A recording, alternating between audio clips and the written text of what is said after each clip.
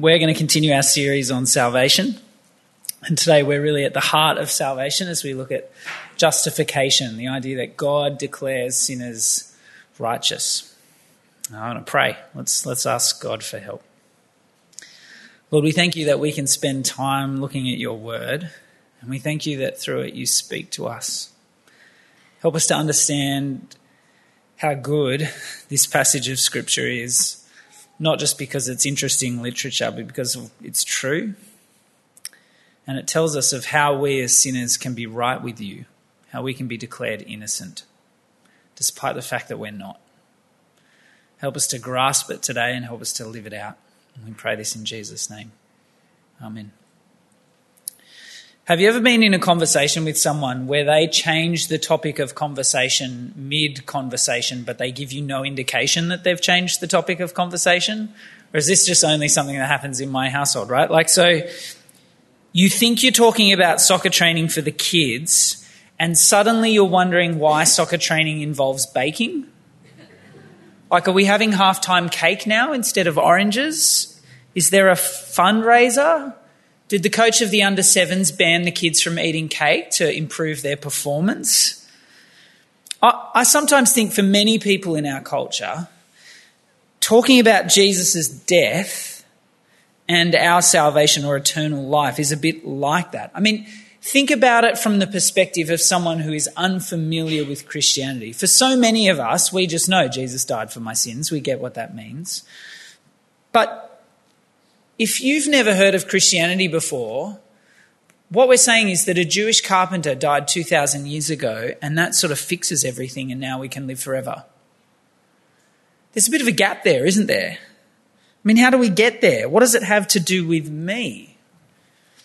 For such a long time, I grew up going to church. For such a long time, I could tell you that Jesus died for my sins, but I had no idea how Jesus' death actually fixed my sin at all. I just knew that statement, but I didn't know how it worked. Today we're looking at this doctrine called justification. Justification is all about how on earth can a holy God declare a sinner to be righteous? How can a holy God who is good and just look at a sinner and say, innocent? This question is at the heart of the story of the Bible. And so if you're here today and you're not a Christian, we're so glad you're here. I really want to encourage you to think through this question. If you're not a Christian, how could I stand before God with my moral track record and be declared innocent? How could I stand before God and not be condemned? Many of us in the room are Christians. Many of us will have heard this before, and there's a danger here today that you go, yeah, Jesus died on the cross for my sins, heard this before, cool, I can now switch off. I know all this. But I want to challenge you, if you're a Christian, as you hear this, are you living it out? If not, that may indicate that you don't know this doctrine as well as you think you do. If you're not living out what it means to be justified by God's grace, to be declared righteous by God's grace, then maybe you shouldn't be slow to think that you don't need to hear this. I still remember as a young man hearing John Chapman at a Katuba convention tell me that if I get sick of hearing the gospel, I need to repent. And so Christians, this is for us. So here's the plan for this morning. I want to talk briefly about justification in the Old Testament. The Apostle Paul, in writing this letter to the Christians in Rome, didn't suddenly just pull out this idea from nowhere. He's got a whole back catalogue of history of God's relationship to his people that help him explain and help us understand what Jesus is actually doing. So we're going to look quickly at justification in the Old Testament, and then we're going to work our way through that passage that Darren read for us, Romans 3, starting at verse 21. And here are the categories I want us to be thinking of. We need to think through what Paul has to say about the problems of our sin and a holy God, our useless attempts to get right with God, how a holy God can declare a sinner righteous, and what it means for our lives. Put simply, we need to look at the problem that all humans have. We need to look at God's solution, and then we need to look at life in light of God's solution. So let's start with the Old Testament. If you're not familiar with the story of the Bible, it starts with God creating a world with humans in perfect relationship to him. And those humans rebel against God and they get kicked out of the garden, out of God's presence, and they can't get back. And there are two big glimpses in the Old Testament that help us understand what God's plan is to get us back into the garden, how God is going to take these guilty sinners and bring them back into his presence. Now, the first one is what I read at the start of the service from Genesis 15. God makes these promises to a childless 75-year-old man that he's going to have kids. And a number of years pass and this man starts to doubt. Fair enough, his wife's 10 years younger than him. I'd have some doubts too. And God in Genesis chapter 15 reaffirms his promises to this guy Abram. And we're told in verse 6 that Abram believed the Lord and the Lord counted it or credited it to him as righteousness. In Romans 4, in the very next chapter after our passage, Paul will pick up this idea and say that Abram is declared righteous by faith. That is, how is anyone declared innocent? Paul says from the very start with Abram, it's faith, and now it's faith. Faith in what God has done. But perhaps the bigger glimpse of what is to come in Christ is the sacrificial system. I'm doing a Bible reading plan at the moment, and I'm midway through Leviticus. And there are a whole lot of descriptions of particular sacrifices, and at times you're kind of like, okay, the lobe of the liver, the fat, burn the fat, don't eat the fat, right? You're reading through all these requirements for sacrifice. But when you get to chapter 16, I think it is, of Leviticus, you have the heart of the sacrificial system. It's what the Jews call Yom Kippur, the Day of Atonement. And on the Day of Atonement, the priests would set aside 2 goats. And the first goat they would sacrifice, they would kill, and they would take the blood of the goat and they would sprinkle it on things, including sprinkling it on the people, which is like, I mean, if I got up here and started sprinkling blood on you, I wouldn't be long in the job, right? That'd be game over. But the idea is that this goat, this innocent animal, dies in the place of the people. It dies as a substitute. And then goat number 2 gets blood from goat number 1 on it, and it's sent out into the wilderness. It's where we get the idea of a scapegoat. The goat escapes. And it's this picture of God taking sin away. And so you have this consistent practice in Israel where they make animal sacrifices in order that they might be right with God. You see, the big problem for the Israelites is how can a holy God dwell amongst an unholy people and not consume them, not kill them? And the sacrificial system, it's bloody and it's shocking. You could conclude that God is therefore barbaric, or you could conclude that sin is more awful than you thought. That sin leads to death. It's a very visual picture of sin leading to death. But the idea at the heart of justification is what theologians call penal substitutionary atonement. It's the idea that there is a penalty that must be paid, that a substitute dies in the place of the guilty party. The innocent dies in the place of a guilty party, and in doing so makes atonement. Atonement means to make right what's wrong. And so in this sacrificial system, the atonement is the sacrifice. The animal bears the penalty of the sinner to atone for their sin in the place of the sinner. And in the Old Testament, when sacrifice is made, God says, I will forgive your sin. Here's the problem, though, with the sacrificial system. It never ends.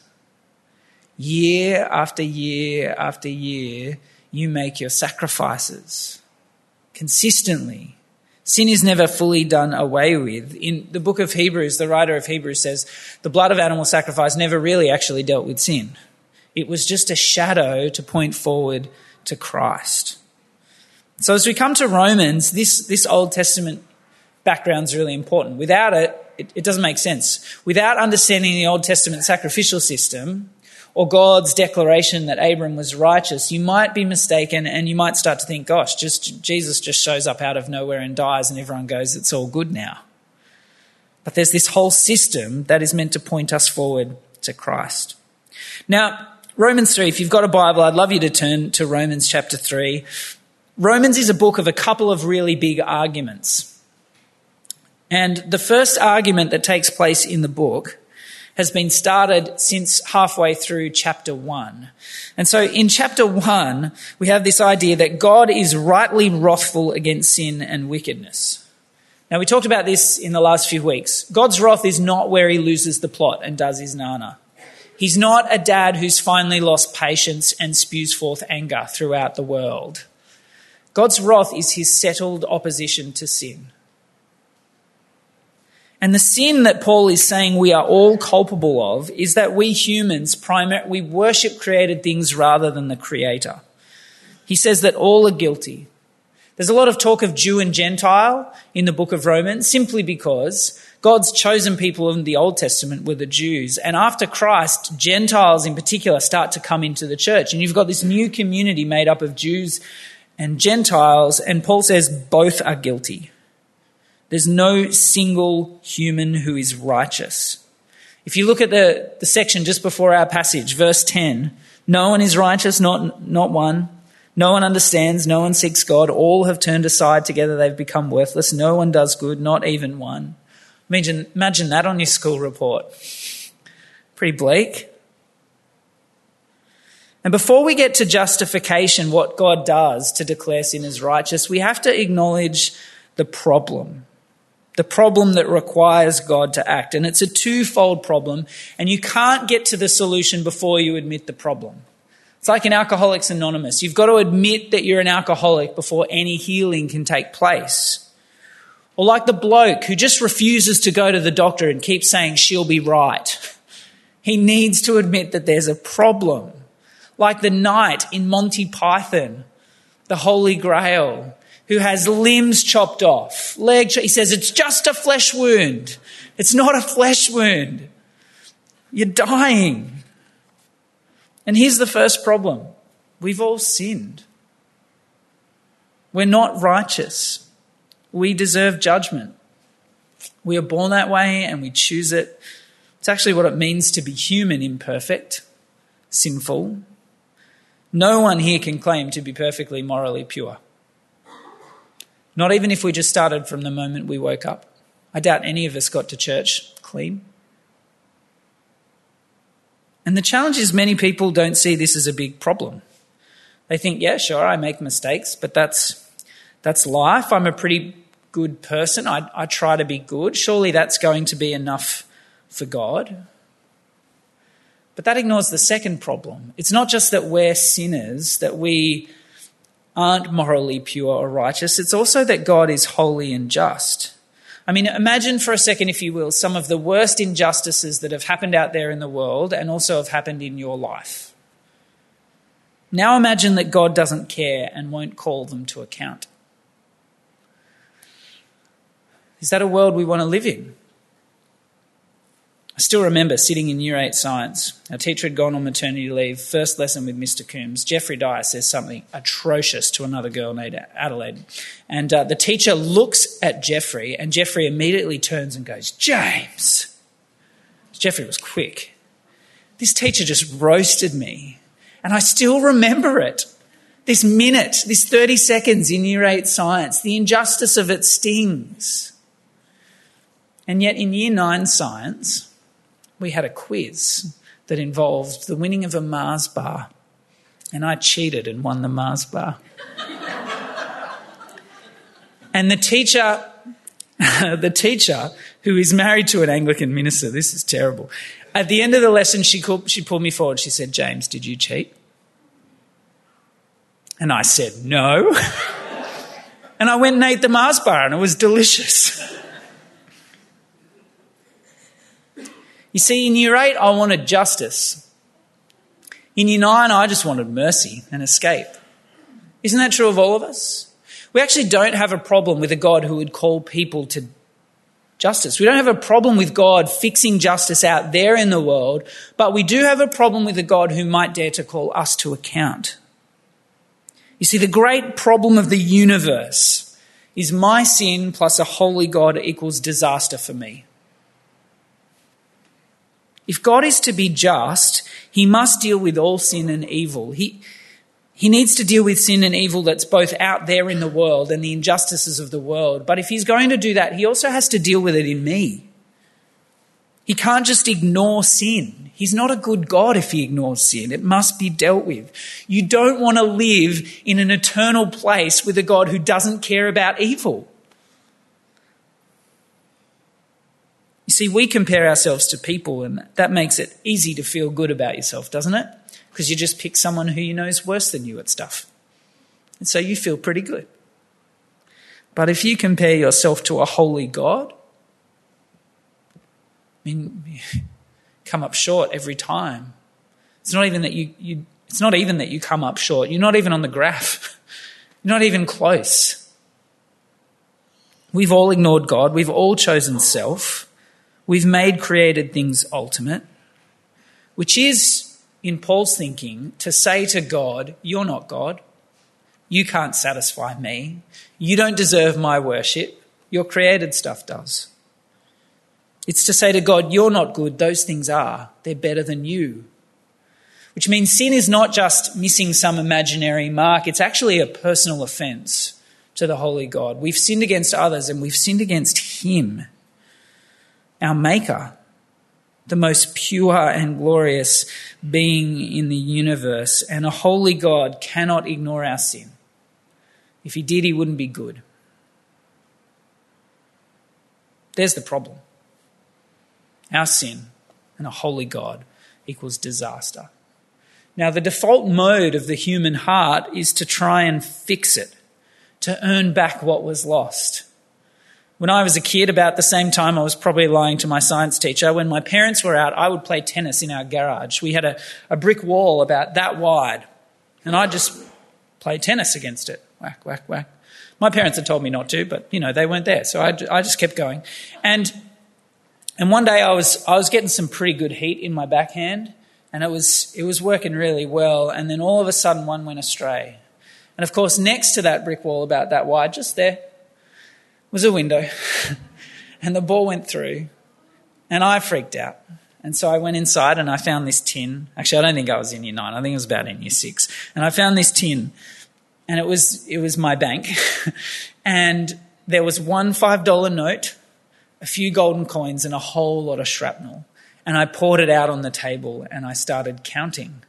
And my parents came home and they found me sitting at the table crying my little eyes out with my $5 note and my piles of coin. And when you're a kid and you're in trouble, like my kids do this now, and they know they've done something wrong, and you're like, I'll fix it, I'm so sorry. But here's the problem. There's no fixing sin for you or I. Look at verse 20 of Romans chapter 3. It says, for by works of the law, no human being will be justified in his sight, since through the law comes knowledge of sin. Here's what he's saying. You can't get right with God by following the rules. You just can't. He's not saying following the rules is bad, but he's saying if you think that the following of the rules will get you right with God, you're misunderstanding the point. It's not Jewish laws that fix things, nor is it church attendance or giving money away. That doesn't fix the problem with God, as if he needs our attendance or our money. Why? Well, later he's going to say that law reveals sin. It doesn't save from sin. So you can't get right with God by being good. You can't get right with God by attending church or reading your Bible or praying enough. God doesn't look at the good things that you do and go, all right, if you just get to level 8, then we're sweet. That's not how it works. So here's our problem. We're sinners and God is holy. That leads to disaster, and we can't fix it. There's a German monk, Martin Luther. He sort of started the Protestant Reformation about 500 years ago. And As a monk, a Catholic Augustinian monk, he knew that God was holy and he knew that he was a sinner, and so he hated God, which is strange for a monk. You wouldn't think that a monk would hate God, but he hated God because here's what he concluded: if God is righteous and holy and I'm a sinner, this God can only damn me. And so he worked his little heart off. He scrubbed floors and he did penance, and it didn't fix the problem. But something changed in Luther's life when he read Romans. He described this passage, chapter 3, as the very centre of the Bible because he understood that being good didn't fix the problem. And so have a look with me. Let's make sense of this passage from verse 21. But now the righteousness of God has been manifested apart from the law, although the law and the prophets bear witness to it, the righteousness of God through faith in Jesus Christ for all who believe. This righteousness of God is God's declaration of righteousness. That God would declare people righteous apart from the law, but through faith in Jesus. Verse 23 tells us the problem from the end of verse 22. For there is no distinction, for all have sinned and fall short of the glory of God. The glory of God is often described, it usually means his splendor, his majesty. Glory actually means weight. He's a big deal. He's heavy. But here Paul is using it to talk of God's perfection. All of us have sinned. All of us fall short of his perfection and holiness. And verse 24, here's the answer. We are justified, that is declared righteous, declared innocent by grace. How can God do this? He declares us righteous by grace. Grace is the undeserved favour of God. It's his kindness. It's a free gift. It's not earned. By definition, you cannot earn grace. It's not works. It's a gift. Now, how can a holy God do this? If he really cares about sin, how can he declare me innocent when I'm still a sinner? Have a look with me. We're justified by his grace as a gift through the redemption that is in Christ Jesus. We're actually going to look at redemption next week. Redemption is where you pay a price to set someone free. But the means of redemption are in verse 25. And my Bible uses a big word, so bear with me. Whom God put forward as a propitiation by his blood to be received by faith. Propitiation, that's a big word. We've actually, the choir sung of it. It's not often that you hear a song with propitiation in it. But remember the Day of Atonement, the 2 goats? The first goat is sacrificed, and it's like God pours his wrath out on that goat, and his wrath is turned aside. That's propitiation. Jesus is the first goat. God pours out his wrath on Christ instead of on me. Jesus is also the second goat. Through Christ, our sin is taken away. And it has to be received by faith if it's grace. You can't earn a gift. It's not a gift. It's wages. And so if we're going to be declared righteous by grace, it has to be received by faith. Faith is simply saying, help. I can't save me. I need Jesus. And the second half of verse 25, it says, this was to show God's righteousness because in his divine forbearance he had passed over former sins. It was to show his righteousness at the present time so that he might be just and the justifier of the one who has faith in Jesus. It's acknowledging a problem that many people ask. What is God doing in the world? Why isn't he making it right? If he really cares about justice, why isn't he stepping in? Why isn't he dealing with the mess out there and in here? And the answer that Paul says is that God's passed over sins in the past. He's waited in order that Christ would become the propitiation, the sacrifice that turns aside his wrath, so that God is just, that is, he deals with sin, and the justifier of those who have faith in Jesus. He deals with sin, and at the same time, he shows mercy to sinners. He sets sinners, he declares them righteous. So let's sum up. How can a sinner be declared right with God? It's not by works of the law. It's by God's grace. It's by Christ's death, who dies as a sacrifice that turns aside God's wrath. To be received by faith means that on the cross, Christ took the penalty for every sin that you and I have ever done. The innocent Son of God willingly took it. He dies in our place as a substitute. He's the innocent one who bears the wrath of God for the guilt of the world, so that guilty ones like me, like you, might be declared innocent. So that sin is dealt with. God doesn't overlook sin. He doesn't sweep it under the rug. It's on full display and it's awful. But sinners go free. But the cross is the place where justice and mercy kiss. And all of its gift, it's received by faith, not by works. It's his life for yours. The innocent dies in the place of the guilty so that the guilty might be in the place of the innocent. We're guilty. We deserve condemnation, but for all who trust in Jesus' death, God declares them righteous. So I've looked at the problem. We've looked at the solution, how God declares sinners righteous. Let's think about, what does this look like in life? If you're here today and you're not a Christian, I wonder, do you long for justice?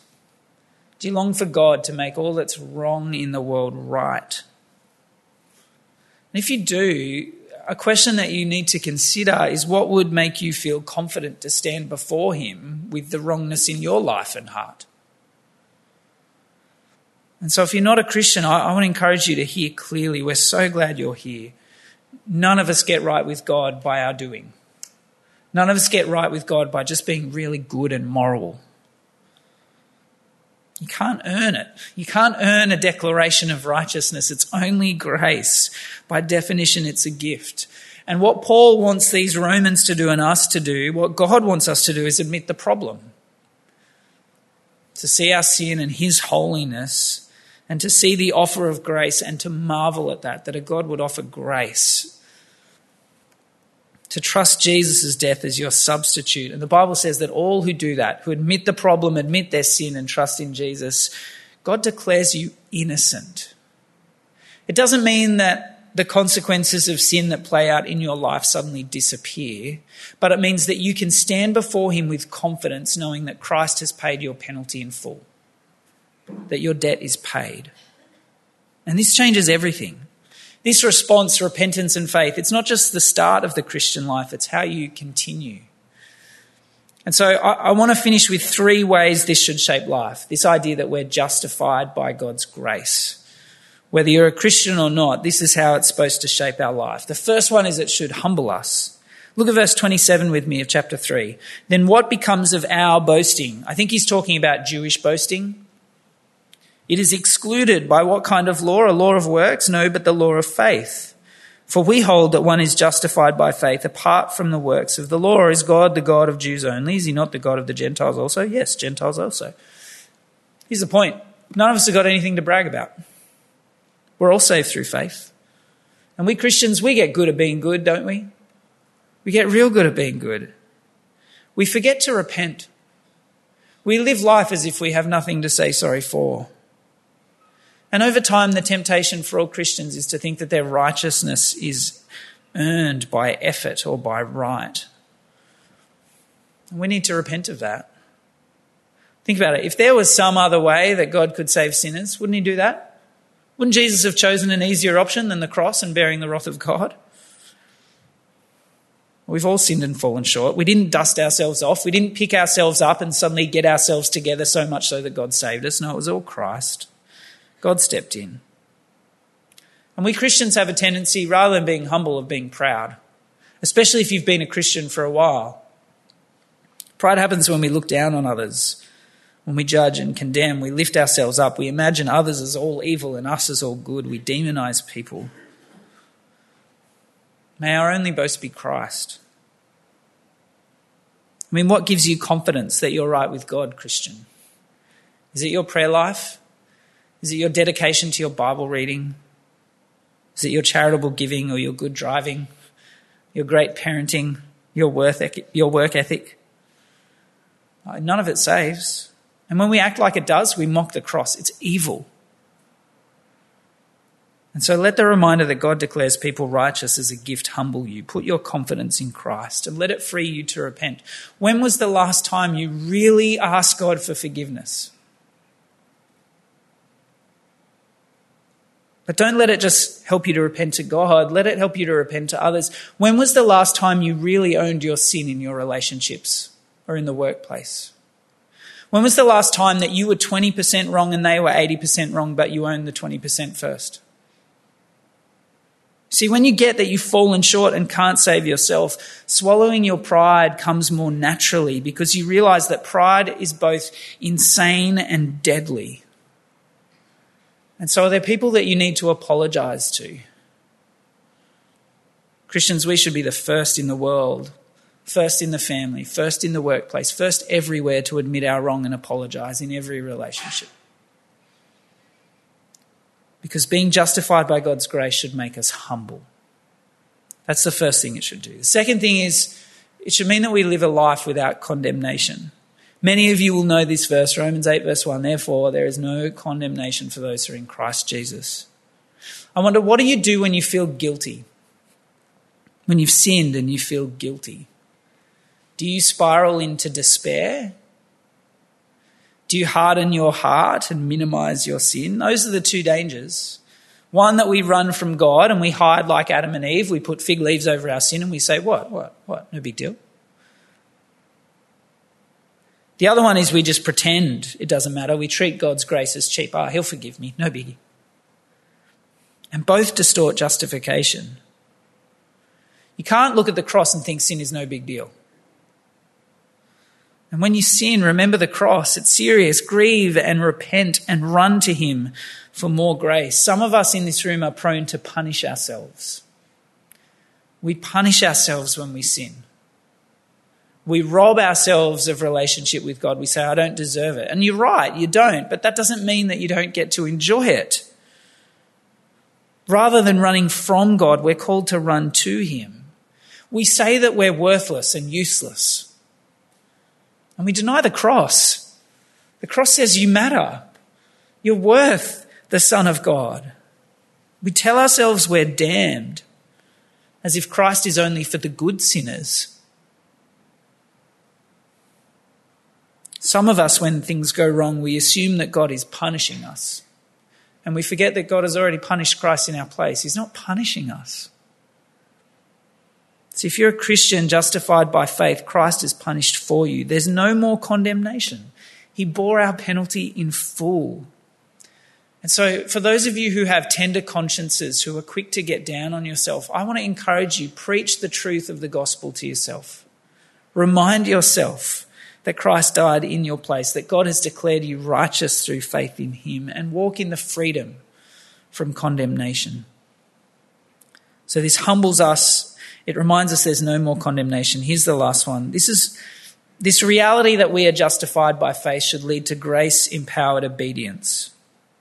Some of us get good at being good because we're naturally disciplined people. We're just good at being good.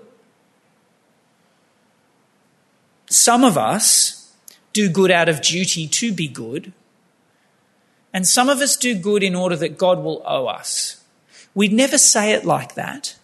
We'd never say, I'll do this thing for you, God, but you better come through on those other 3 things that I've been asking you about. We would never say it like that. But in our heart, when we don't get those things, we go, look at what I did for you, God. Why? You see, we sometimes do good in order that God will love us or accept us. Christians aren't just people who only repent of doing wrong. Christians are people who repent of the reasons they do good things. Because sometimes those reasons are sinful. We do good and think God owes us, like the older brother in the parable of the prodigal son. If you're always angry and bitter that no one is good enough, or if you're bitter at God for the life you have despite all your hard work, then maybe you've forgotten the heart of the Christian faith. It's justification by grace. See, when you understand the cross, that God declares sinners righteous because of his mercy and his goodness, it transforms why you obey. You start to serve because you've been served in the most glorious of ways. You start to give because you've been given the infinitely valuable Son of God. You start to love because God loved you at greatest cost to himself. You start to grow in kindness and patience because you recognize that God is far more kind towards you and far more patient with you than you ever have to be towards anyone else. And you start to become gentle with other people because you realize that if God did treat you as you deserve, it would not be very gentle. And yet he's gentle. Is that you, Christian? Maybe the reason we judge and complain and lack patience is because we are so quick to forget how God has declared us righteous. We are so quick to forget how God has treated us and let that transform us so that we would treat others in the same way. Obedience becomes the obvious and joyous response to grace. It takes a lifetime of work, but it starts with justification. And so people declared righteous, they humble themselves, they repent gladly, walking in the freedom from condemnation, and they obey with joy. Our only hope of standing before God on that last day being declared righteous is not our law-keeping or goodness, is it? It's just grace. It's his mercy and kindness. It's that Christ took the penalty for our sin as our substitute on the cross. And we've already sung it, haven't we? My hope is built on nothing less than Jesus' blood and righteousness. No merit of my own I claim, but wholly lean on Jesus' name. We've sung of in my place, Jesus died. The wrath of God was satisfied on the cross. His robes for mine, the choir sung. He takes our filthy, sinful robes and gives us his pure, clean, righteous ones. We're going to finish with a hymn. To God be the glory, great things he has done. So loved he the world that he gave us his Son, who yielded his life an atonement for sin and opened the life gates, is that it? That all may come in. Praise the Lord.